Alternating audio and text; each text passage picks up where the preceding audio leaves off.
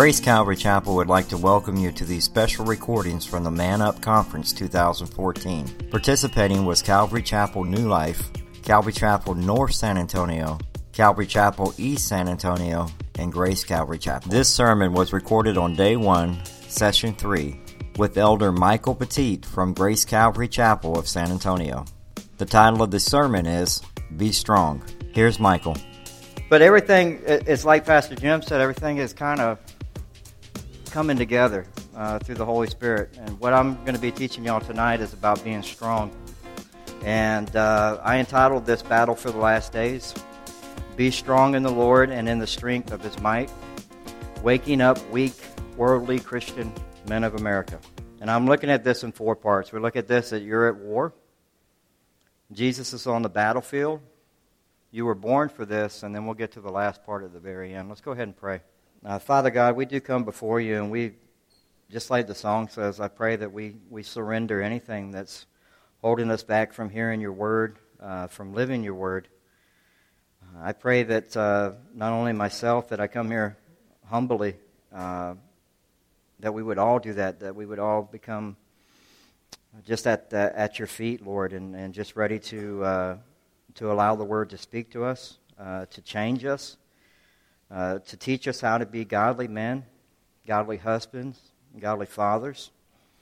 I pray for my brother.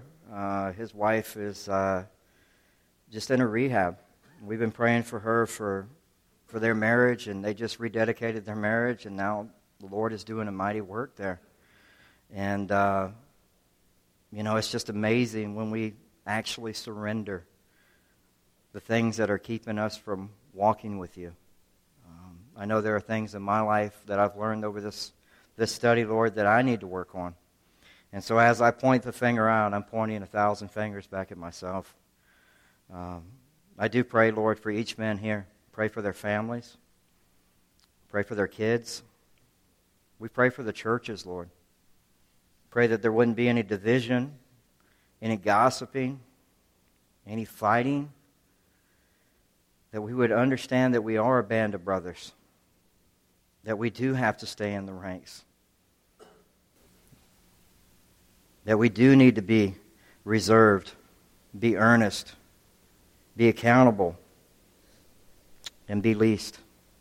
And I ask that, Lord, not just in myself, but for each of the men that are here tonight. I pray that you be with each of us and fill us with the Holy Spirit. I ask that in Jesus' name. Amen. Okay, as we look at this, be watchful, stand firm in the faith, act like men, be strong. And what we're talking about is not physical strength.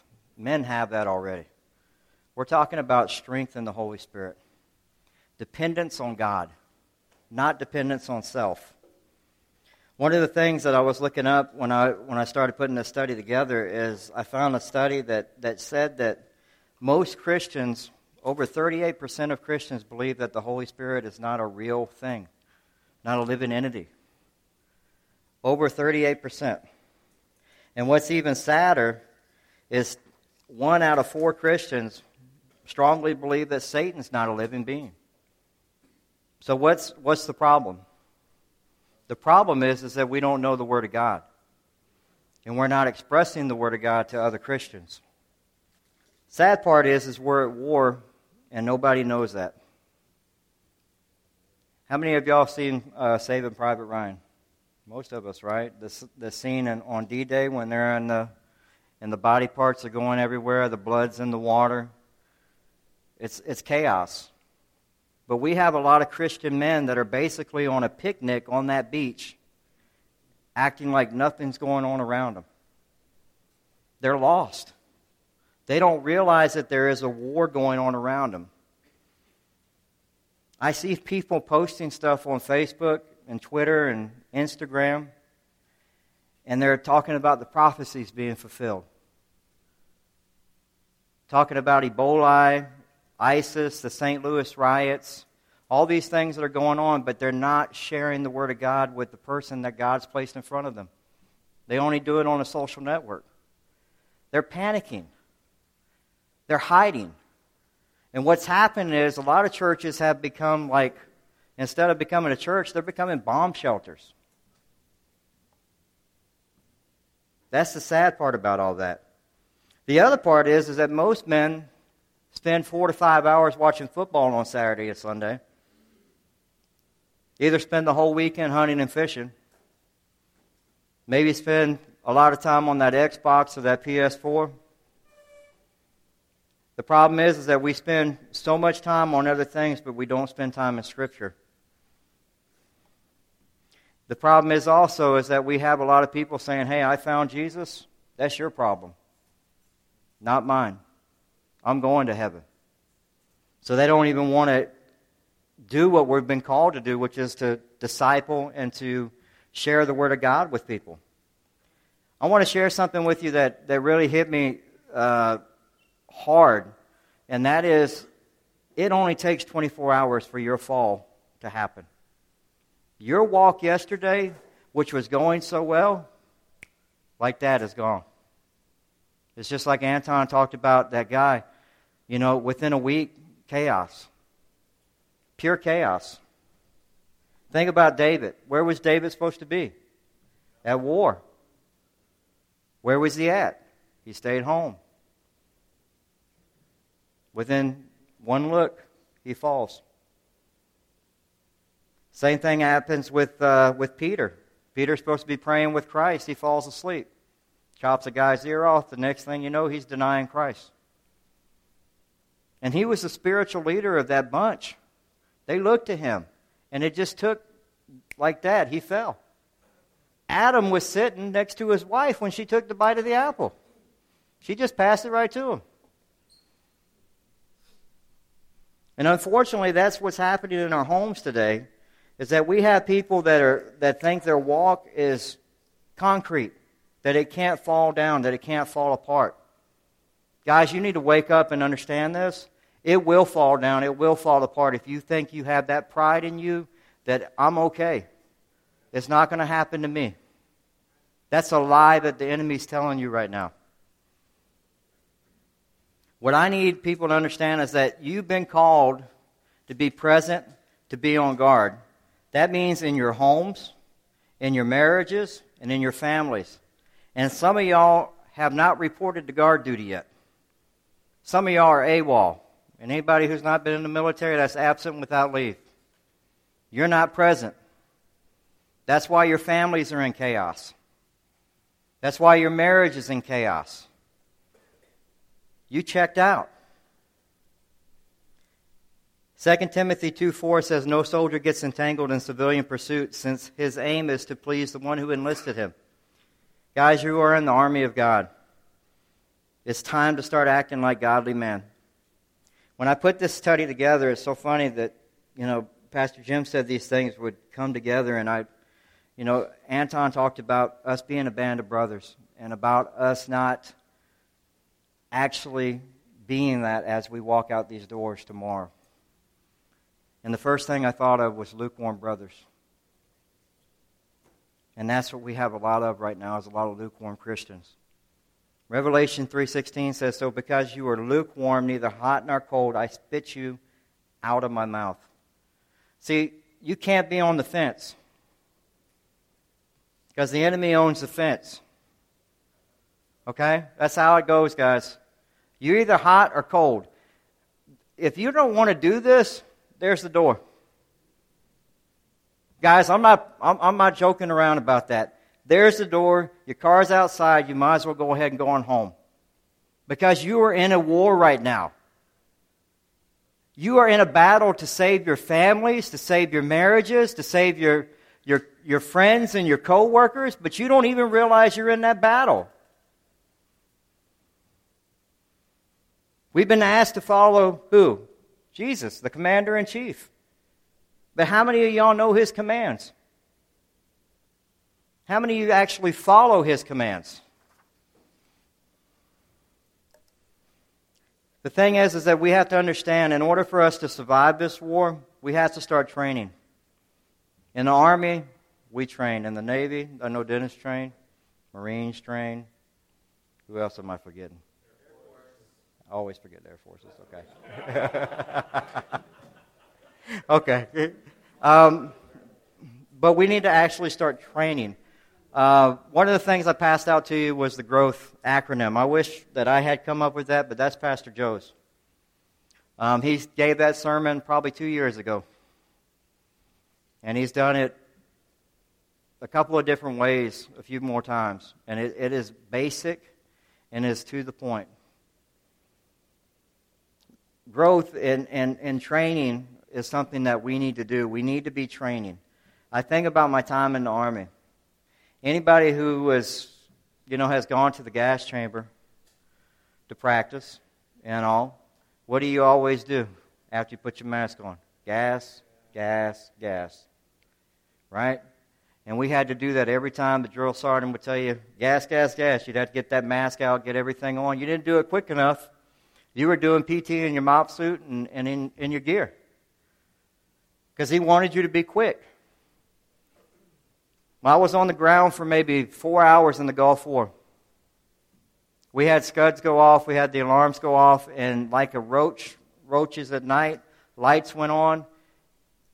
We had about 10,000 soldiers in this area, and it was like, phew, everybody ran. We had to get into the buildings on the first floor. Put your mask on, you get your mask on, and all I hear is gas, gas, gas, gas, gas, gas, gas, and everybody in the hallway's doing that. And I thought, my Lord, the drill sergeants really trained us. We're all doing the same thing. That's what we need to do here with the Word of God.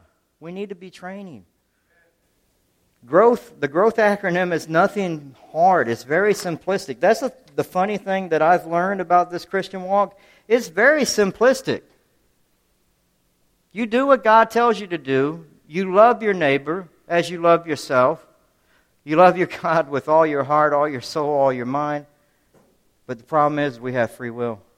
And we have sin and disobedience. And so we need the Word of God. We need to be in it. We need to be doing certain things daily.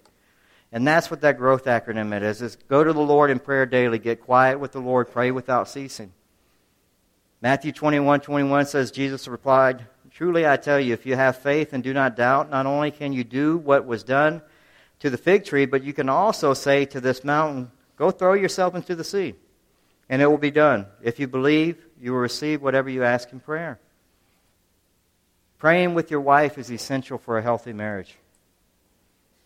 Guys, y'all have to get over the awkwardness. You have to start doing this. You have to. There's nothing more I can say about that. But you have to. You need to be praying with your wife. Daily. Not once a month.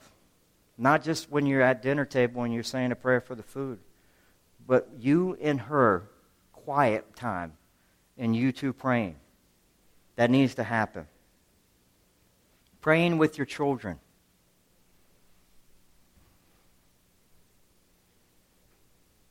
Taking time to go in their room and actually, when they go to bed, and praying with them. Letting them pray some nights. And you get to hear what's on their hearts.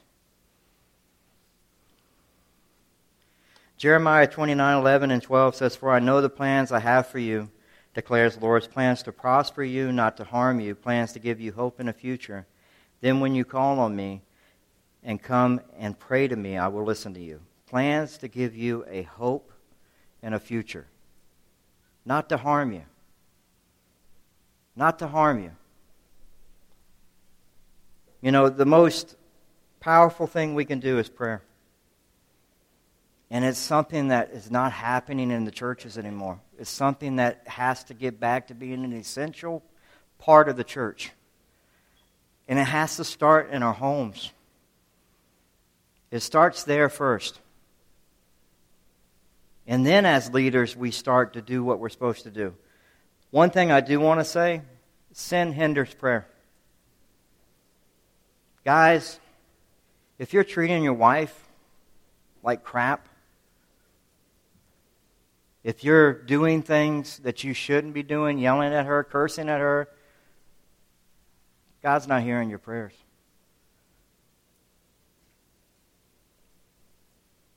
It's not happening. You need to get right with the Lord. You need to deal with that tonight at the Afterglow. And that's what that's for. You know, in 1 Peter 3:7 it says, "Likewise, husbands, live with your wives in an understanding, showing honor to the woman as the weaker vessel, since they are the heirs with you of the grace of life, so that your prayers may not be hindered." The second part of the acronym is reading, reading the Bible. And I'm going to say this about as bluntly as I can say this. This is not happening in our churches. This is not happening in our lives. Because we wouldn't be having sin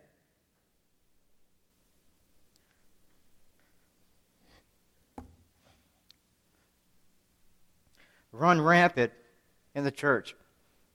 Families being destroyed. You need to cut the crap and start reading your Bibles. I'm not going to give you another 15 minutes a day thing, and I'm going to be very harsh with you. I'm telling you straight up. Read it or listen to it, but do it. Okay? Do it.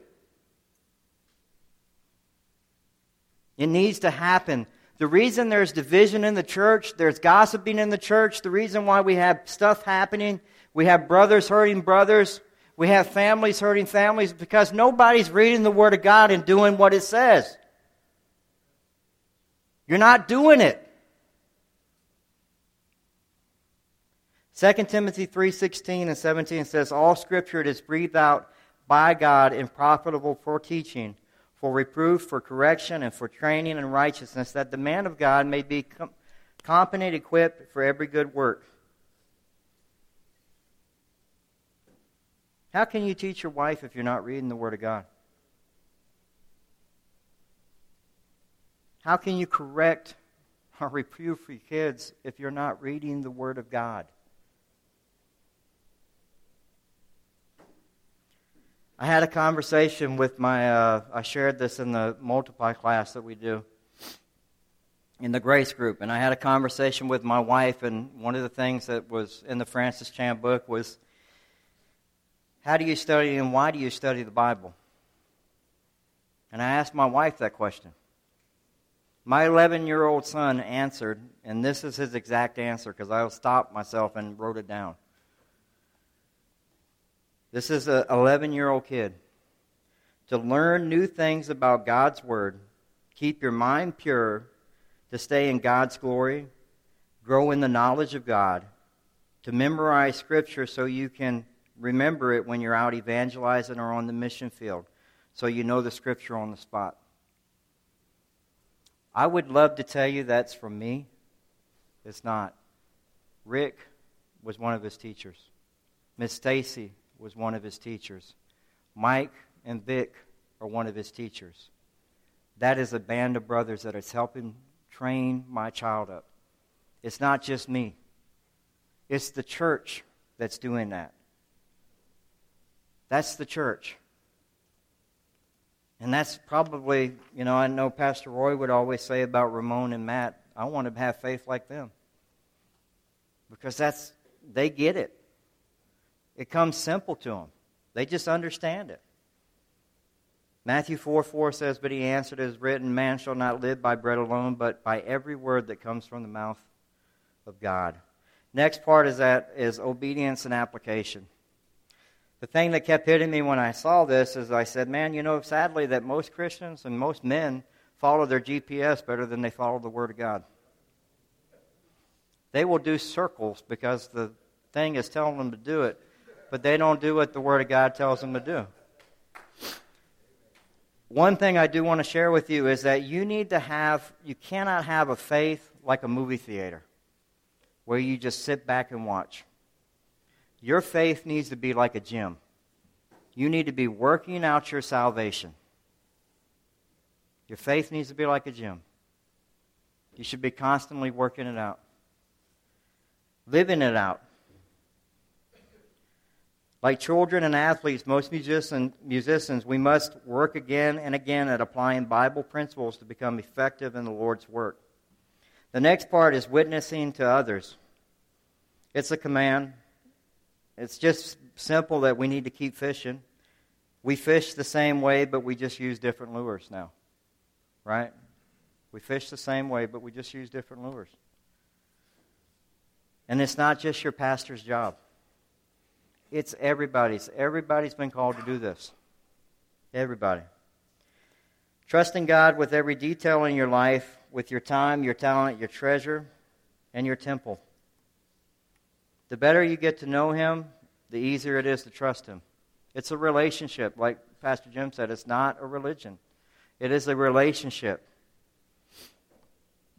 We know that He died for us. We know that we have been forgiven. We know He will never leave us or forsake us, and we know we have peace in Him. So why is it when tragedy comes you don't trust Him? 1 Peter 5:7 says, "Cast all your anxiety on Him, and He cares. He cares for you." Next is the Holy Spirit. Let it lead and guide you. It is impossible to live the Christian life without the Holy Spirit. And that brings us to our second point. Jesus is on the battlefield. He's with you. He left you a helper. He's there to help guide your families, to guide your marriages, to help guide you. And I know, I can't even imagine when Jesus was leaving and the apostles were like, "What are you going?" But He had to. We needed the Holy Spirit. The Holy Spirit guides us into God's will. Psalm 143:10 says, "Teach me to do your will, for you are my God. Your Spirit is good. Lead me in the land of righteousness." Second, the Holy Spirit guides us to pray God's will. Romans 8:26 and 27 says, "The Spirit also helps in our weakness, for we do not know what we should pray for as we ought, but the Spirit Himself makes intercession for us with groanings which cannot be uttered. He makes intercessions for the saints according to the will of God." The Holy Spirit guides us to live God's Word. In Ezekiel 36:27 says, "I will put my Spirit within you and cause you to walk in my statutes, and you will keep my judgments and do them." The Holy Spirit guides us to obtain God's promises. Ephesians 1:13 and 14, it says, "In Him you have also trusted after you heard the word of truth, the gospel of salvation, in whom also, having believed, you were sealed with the Holy Spirit of promise, who is the guarantee of our inheritance until the redemption of the purchased possession." Next, the Holy Spirit guides us away from sin. Galatians 5:16. "I say, walk in the Spirit, and you shall not fulfill the lust of your flesh." The Holy Spirit guides us into truth. John 16:13. "However, when He, the Spirit of truth, has come, He will guide you into all truth. For He will not speak on His own authority, but whatever He hears, He will speak, and He will tell you the things to come." The Holy Spirit guides us into our ministry. Luke 4:18, "The Spirit of the Lord is upon me, because He has anointed me to preach the gospel to the poor. He has sent me to heal the brokenhearted, to proclaim the liberty to the captives, and recover the sight to the blind, and set at liberty those who are oppressed." The Holy Spirit guides us to see what God has given us.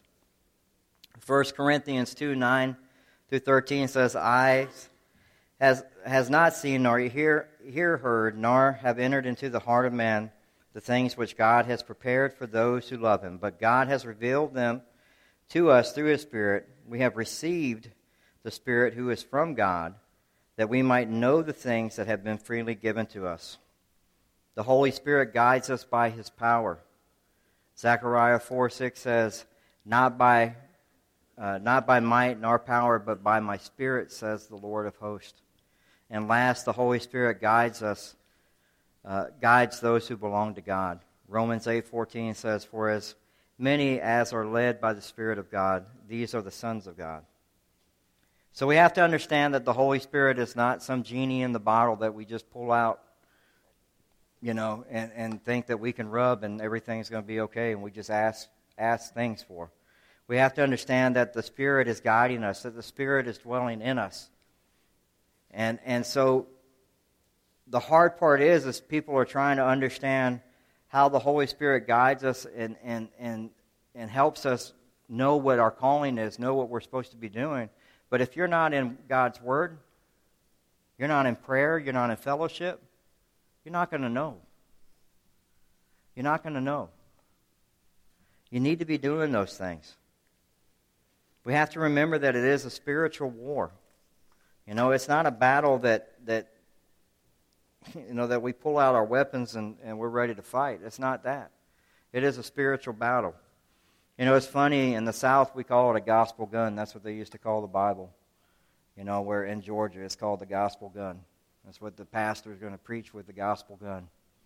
And when you think about 2 Corinthians 10:3, it says, "For though we walk in the flesh, we are not waging war according to the flesh.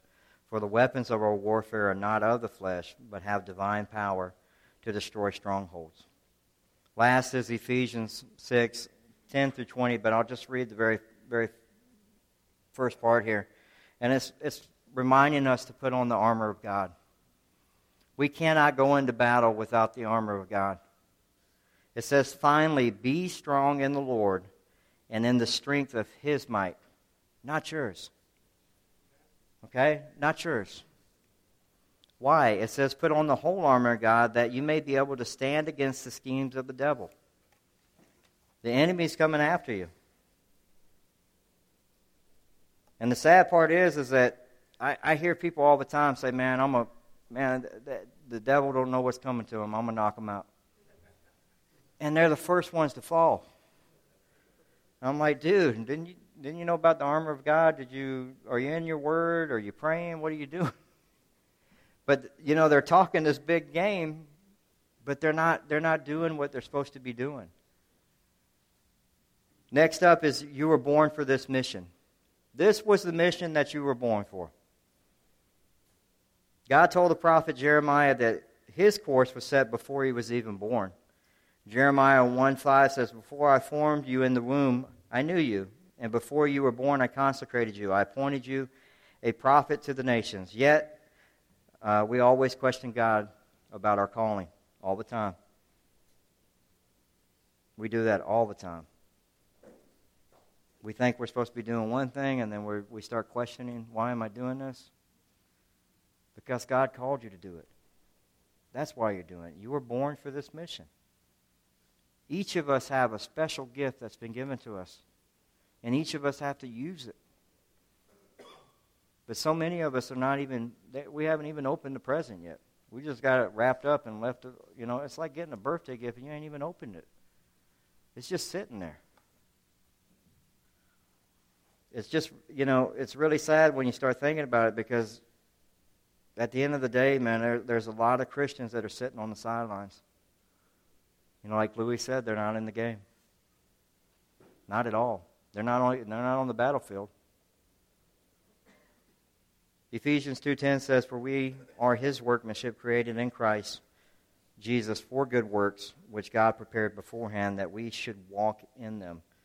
And then as Isaiah 64:8 says, "But now, O Lord, you are the Father, we are the clay, and you are the potter. We all work out of your hand." So, I suggest you get home. When you get home, maybe take a pot, get a piece of clay, set it on the ground, and see if it talks to you. That's what we do with God.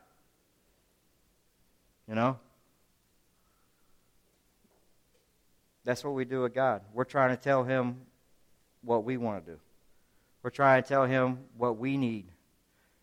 And God is saying, look, man, Mike, we've been through this already. Why are we doing this again? It's sad, but we just keep questioning and questioning and questioning. And we've allowed the world to start to creep into our homes and into the church. And we're starting to fail to complete the mission that God has called us to do. One thing that's been really hard for me is I really grew up with no history of faith in my family. I didn't have a grandfather, grandmother that went to church. I didn't have that. I wasn't surrounded in high school by Christians. I went to 4 different high schools, 4 different years. Freshman, sophomore, junior, senior. And not one person talked to me about Christ. 2 different states. Nobody said anything. Spent 8 years in the Army, and I had one guy tell me. You know? And so at the end of the day, you know, we've been called to make disciples, and we have to get back to that in the church. You know, as Anton's talking about being brothers, guys, it's about discipleship. Being brothers is, you know, is discipleship. My mentor is right back there.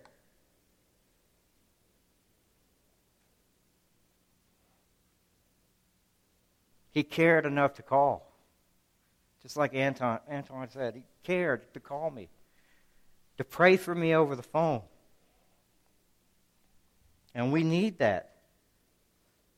I have a group of pastors and assistant pastors that I absolutely love.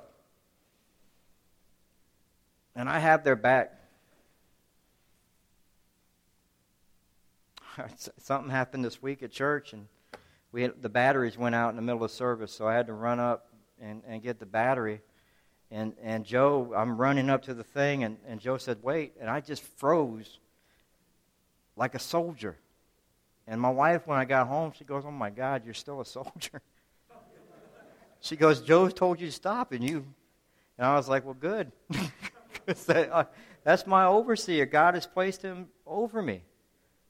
And so I need to do everything that I can do to help him teach the Word of God, to help him and help the assistant pastors. I'm not there to create problems. See, we've been called to make disciples in the church, and we've forgotten that that's a basic fundamental thing that we have to get back to. That is as simple as you saying, brother, how's things going? And stop telling people you're going to pray for them and walk away. Pray for them at that moment. Stop that. It is a habit, and you know you're not walking away praying. Stop that. Be real about that. I'll pray for you, brother. And then you go on about your day and you just forget about it.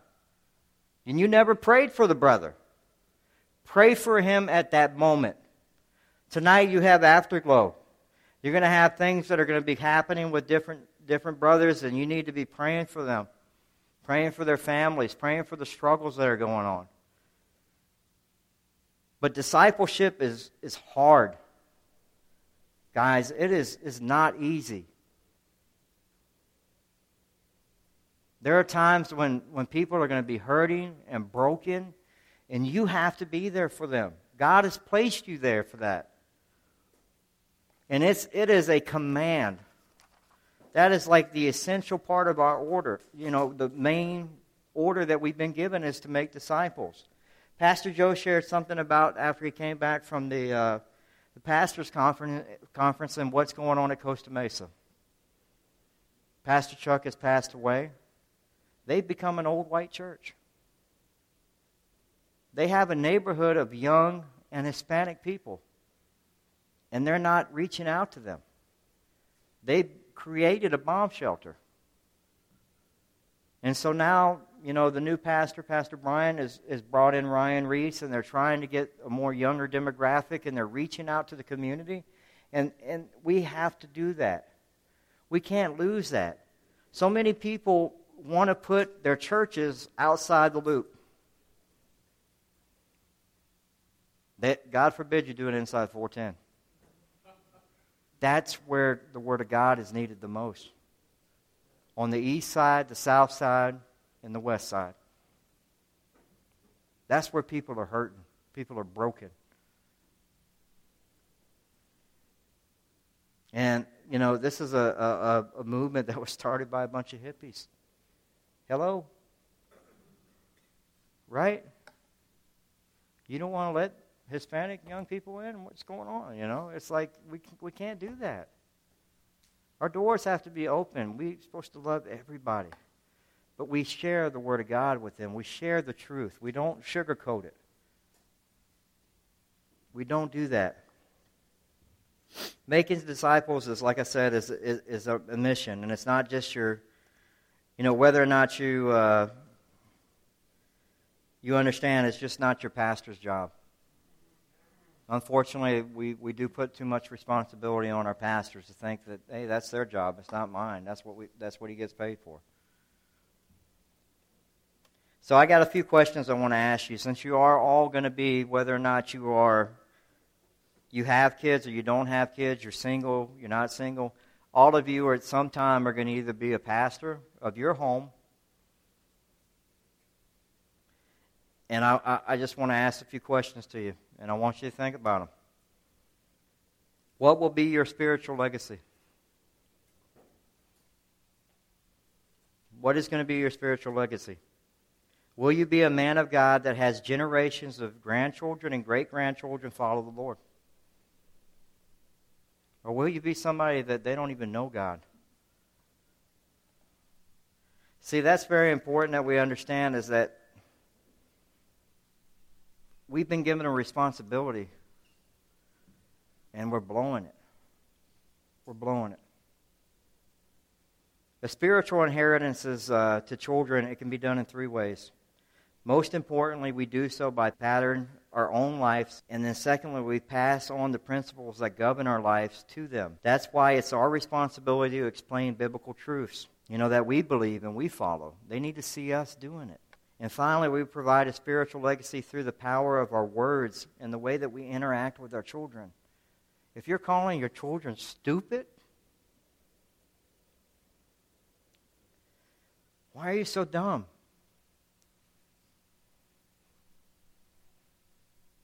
I don't know why you were born. I've been told that one before by my stepfather. You shouldn't have been born.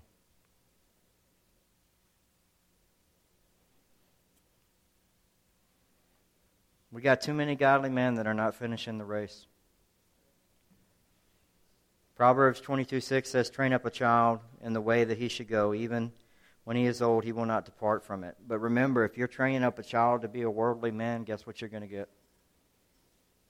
If you're acting like a worldly man, your child's going to act worldly. That's the reality of that. Next question I have for you. Are you preparing your wife for the day that she'll go before the Lord? Are you preparing your wife for the day that she'll go before the Lord? Will she hear, "Well done, my good and faithful servant"? How are you helping her accomplish that? Christian marriages, the divorce rates, 1 out of 2 marriages end in divorce. The sad part is, this is actually a study from Baylor University. It says, despite their pro-family values, strong pro-family values, evangelical Christians have a higher divorce rate than more likely to divorce than Americans who claim no religion at all. We're divorcing more than people who don't believe in God. How are we setting an example of marriage in the world? We're basically no different than the world.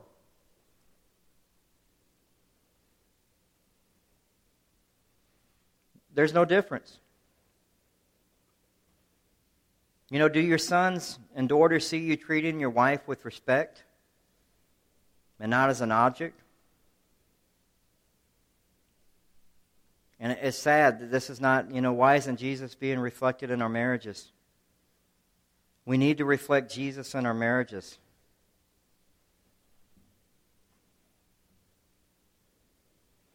Something happened recently in my marriage. That's always why I say, it's always good to go through a study because you get taught so much.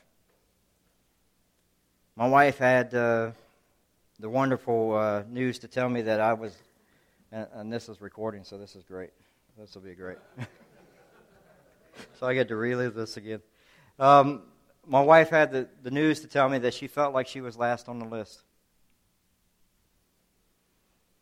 And we had a week that I can't even explain. Both of us were sick. My son had basketball camp and tryouts, which was all week. I had 2 doc appointments. He had a doc appointment. I was cooking dinner. I was trying to do what I was supposed to do. We had Harvest America that week on Sunday. And I got that message as I'm walking out of church after first service. And I'm like, I know I got to go home and go to this. And I'm like, I know she's not happy. She feels like she's last on the list. And I thought to myself, man, I have all this stuff that's happened. I'm basically putting my lawyer suit on and doing CSI, and I'm ready to go fight my case, right? I'm ready to go and be like, hey, man, look what's going on. This is what happened. Now, all this stuff happened. And that's God's daughter. My father-in-law was saying, what are you doing? That's God. That's God's daughter. And I went in to say sorry, and she did the hand thing. This is all sorry means to me. And I was like, oh, my Lord. So I started to see us. And so at that point, my flesh came out. I'm not going to lie to you guys. And my pastors know this stuff. This stuff happens. But, guys, I'm the same person as I am at home as I am here. That's how you have to be. You have to be the same person at your house, at church. There shouldn't be a separation of those two things. I struggle. I've been married 28 years. And I was just telling Daniel, you will constantly learn new things. When you think you got it all worked out, yes, plenty of curveballs, knuckleballs, sinkers, the whole thing. You get it all. You get hit sometimes with a... So all those things happen, and the reality is that what she was wanting is just more time with me. And God forbid that I give her that. God forbid that I be slow to speak, slow to anger, quick to hear. I just taught that at the youth. And then the Lord let me just live that right on out. And it was like, did you not pay attention to anything that you... And so Paul, the other part is that we were in the study, and this was something that hit me that was so good. And it was during the men's study, and Joe shared this with us, and it was in Titus 2:6. And Paul gives one command for the younger man. It says, be self-controlled. But as an old dude, I need to do that too. I was like, man, I need that. I need to be self-controlled. And then Vic chimed in and he said, man, you need to be Spirit-controlled. Holy Spirit-controlled. We need to have the fruit of the Spirit. We need to be looking to the Holy Spirit in these moments when these things happen. Okay? We shouldn't be looking at, hey, let me put my best defense together. That's the wrong thing. That's the wrong thing. Very important. Later that night, I prayed with my wife. I asked for her forgiveness, and then I asked God for her forgiveness when we were praying. It's very important that you do that. She needs to understand that not only you're talking to her, but you're talking to Him as well. That you're truly saying, Lord, I didn't get this right. Things are going great now, but, when I get back, I don't know. We'll see what happens. But So the other part is that we have to understand we all have been given a spiritual gift. We all have to understand that we all have a true calling in the church. And the way that you understand that is that you need to take that in prayer. You need to go to the Word of God. You need to have discernment from the Holy Spirit. And then finally, it takes a leap of faith. It takes a leap of faith. I had something that was pressing on my heart for a while. I talked to Louis about this a while back, and I let myself talk myself out of it. I have an autoimmune disease. I have a disease called Sjogren's. I don't produce enough saliva, so it impacts not only I've had my teeth removed when I was 28, it impacts my organs and other things, and then it causes me to have small fiber polyneuropathy. So it feels like I'm standing on pins and needles all day. And so I had this thing that was placed on my heart to do.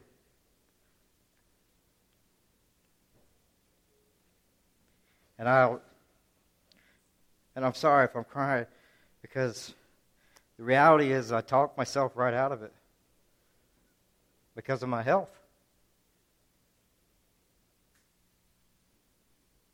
I fell. I went to get up, and my right leg didn't work. And I hit the ground at 2 a.m. And all I could say was, praise God, we got carpet. Because the last time I fell, it was on concrete. And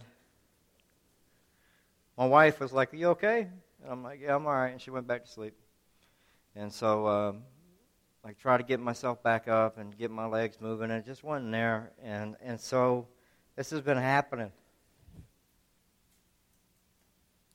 And I know I'm being called to do something.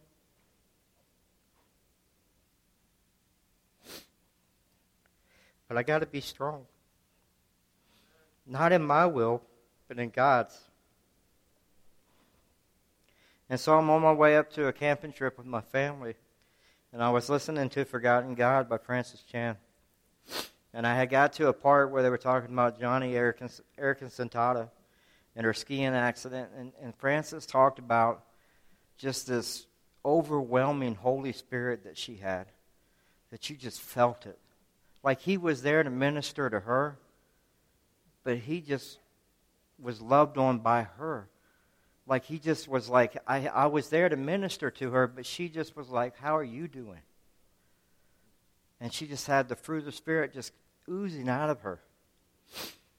And he talked about taking some time, stopping the audio, and praying, and asking whether or not the Holy Spirit is really working in you, you know? And to pray about that. Is there any sin or anything that's holding you back from having that happen? And I had a lot of fear. So I started praying. Coming up that road, and it was raining that weekend, and behind me was dark clouds, and I just asked the Lord, to work on my heart and, to forgive me for, and it was just all I heard was, shut up. Stop talking. Because I talk a lot. Just stop. And you know how hard it is at that moment when you need to stop and you just need to be present with God. And you need to stop all these thoughts in your head. And you have to take every one of them captive because you want to hear from God. And I look out and I see this purplish blue pink sky over the mountain. And all I hear in my conscience is focus on heaven, not this world. Focus on heaven, not this world. I'm going to do the calling. No matter what the cost is. It may be 2 years, 5 years, 10 years from now. But I'm being called to do it. And I know I need to do it. Health or no health. I got to wait on my wife. Get her back in first place, after. Get her back to feeling, but also to know that she's with me. Because I want her to be there with me. And so it's very important that we do what God is calling us to do, that we have been born for a mission. Each of us have been born for a particular mission in the kingdom of God. Each of us.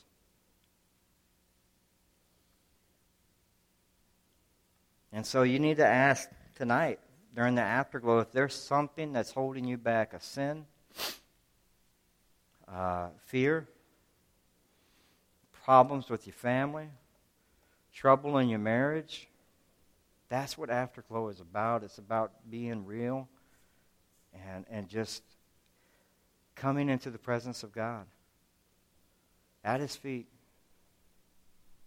willing to be led by the Holy Spirit. the last part, I said there were 4 parts. This is the last part. The last part is people are dying. You're in a battle. You're in a war. People are dying. The reality is, we can put those pictures up here. Now, I'm going to be very honest with you guys. Some of the pictures that you will see are very graphic, and I would not show this to a church, but you're men. And because you are men, you need to understand that there is a battle going on and that there are really people dying. Ebola has killed over 4,000 people. Okay? In West Africa. Go to the next one. That's the dog that we tried to save. This is the problem with America. Go to the next one. Go to the next one. That's the Dallas Hospital. That's Liberia. And we're trying to save a dog. We're trying to save a dog. There was a story that I shared in the Grace groups. It happened probably about a month ago. A 2-year-old child. The mom and dad both died of Ebola. And the people knew that child, parents had the disease, had the illness. And the child died in the streets. Died in the streets.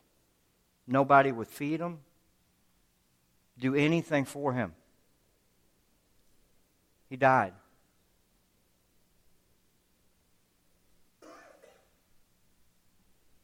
Matthew 8, verses 1 through 3. When he came down from the mountain, great crowds followed him.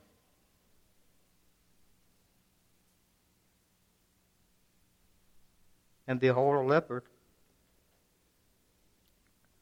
came to him and knelt before him, saying, Lord, if you will, you can make me clean. And Jesus stretched out his hand and touched him, saying, I will be clean. And immediately his leprosy was cleansed. Touched him.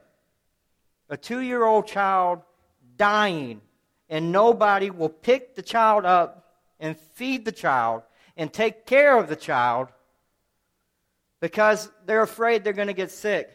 And Jesus touched the leopard. And yet we won't touch somebody who's homeless and hug them and give them love that they need. Go to the ISIS. These are kids that were killed by the ISIS terrorist group. We all know that they've been chopping heads off. Keep going. Crucifying people. This is real. Y'all need to wake up about this. This is something real. If you look at that. Come on, guys. People are dying. Go to the next one. More crucifixions. This is happening now. Now. Go to the last one. Those are heads. You're in war. The reality is that you are in a war. And that is what happens when you don't become a Muslim with ISIS. You don't deny Christ. You lose your head. They chop it off. And that's happening now. It's happening right now.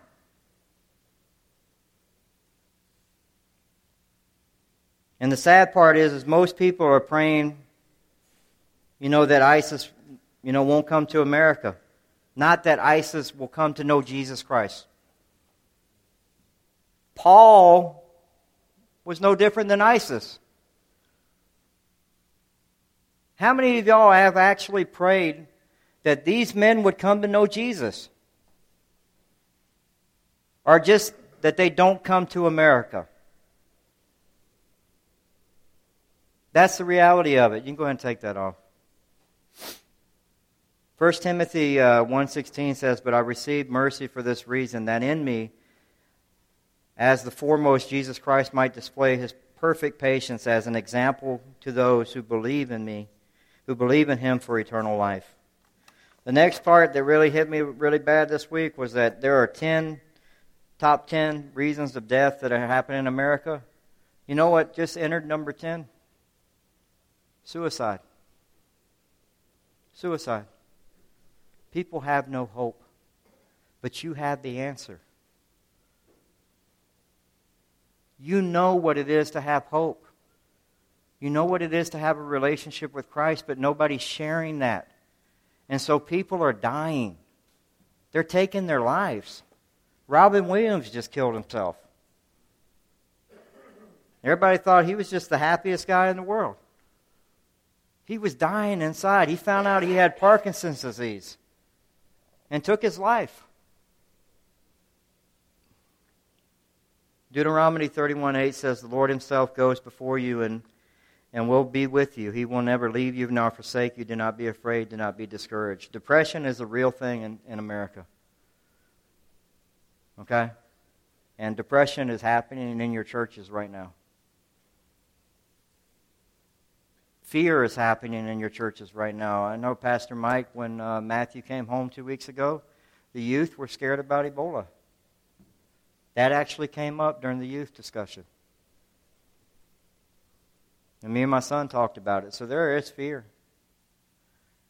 But we had to, and I love what he told me. It's like, well, Dad, I know that that I have Jesus Christ, so it doesn't matter. 150,000 people will die today in the world. 66,000 people die each day not having any access to the Word of God, to the gospel. 66,000 people will die today not having access to the gospel. There are people going to hell, and there are people dying. And you are the band of brothers that are here to get into the fight. You know, to realize that it's time to stop the on the fence thing and really start to live this thing out. To live it out. To be obedient to God's word and live it out.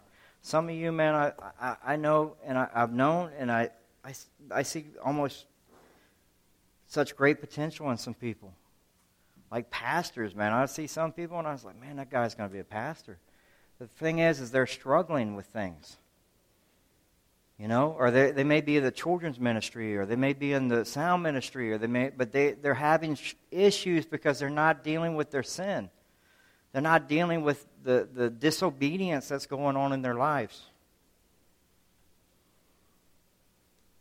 And so that's what we have. We have people dying.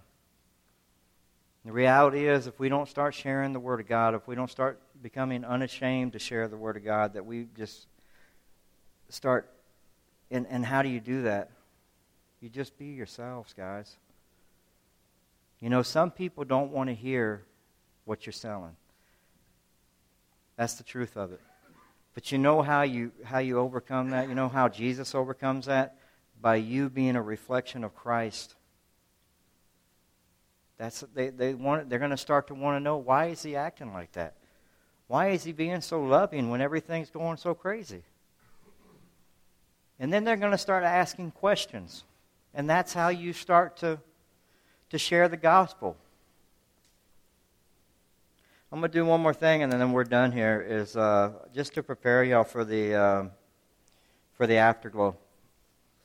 And this is something that I think, you know, at the end of the day, we all need to kind of, you know, when we talked about coming before the throne,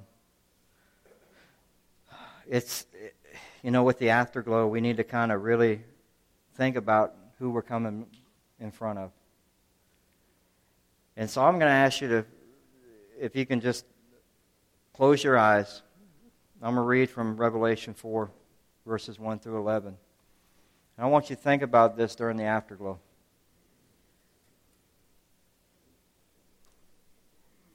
After this I looked, and there before me was a door standing open in heaven.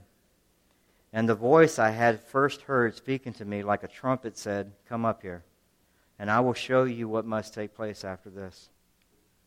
At once I was in the Spirit, And there before me was a throne in heaven, with someone sitting on it. And the one who sat there had the appearance of jasper and ruby. A rainbow that shone like an emerald encircled the throne. Surrounding the throne were 24 other thrones, and seated on them were 24 other elders. Do y'all see that? Imagine that. Just let that soak into there. They were dressed in white and had crowns of gold on their heads. From the throne came flashes of lightnings and rumbles and peals of thunder. In front of the throne were 7 lamps were blazing. These are the 7 spirits of God. Also in the front of the throne there was what looked like a sea of glass, clear as crystal. In the center around the throne there were 4 living creatures, and they covered with eyes in front and back. The first living creature was like a lion, the second was like an ox, the third had a face like a man, the fourth was like a flying eagle. Each of the 4 living creatures had 6 wings and was covered with eyes all around. Even under its wings, day and night, they never stopped saying, Holy, holy, holy is the Lord God Almighty, who was and is to come. Whenever the living creatures give glory and honor, thanks to him who sits on the throne and who lives forever and ever, the 24 elders fall down before him who sits on the throne and worship him, worship who lives forever and ever. They lay their crowns before the throne and say, You are worthy, our Lord and God, to receive glory and honor and power, for you were created all things, and by your will they were created and have their being. During this afterglow, you can open your eyes. You're going to come before the Lord. And I just pray that if there's anything holding you back, if there's anything that's keeping you from following God wholeheartedly, it's time to put that down. It's time to let that go. That's what this is for. And so I just pray, and we'll close in prayer real quick. And, I just thank y'all so much, man. It's an honor to talk to y'all. And like I said, man, praise God, man. Let's get into the battle. We're a band of brothers together. And we're here to stand in ranks, ready to go. And we're going to hold fast. We're going to man up. Let's pray. Father God, we thank you so much for this time, Lord. I just want to thank you for Tanner and Daniel as well, Father God, that you be with them and just be with the worship team as well, and that you just allow us to come into your presence, Lord, to be at your feet, to just be real, to let go of anything that's holding us back from wholeheartedly following you, and to realize that we're in a battle, and that our strength comes from you and not from ourselves, that we have to be dependent on you, dependent on your word. And I just ask you, Lord, to touch each of these men, to touch their marriages and protect their families, and allow us to man up, Lord, and become godly men. And I just ask that in Jesus' name. Amen. Thank you, Michael. That was Michael Petit from Grace Calvary Chapel of San Antonio, Texas. The title of the sermon was Be Strong, recorded on Day 1, Session 3 of the Man Up Conference 2014. If you'd like to get more information on Grace Calvary Chapel or more sermons from Pastor Joe Marquez, you can do that at www.gracecalvarychapel.org. God bless.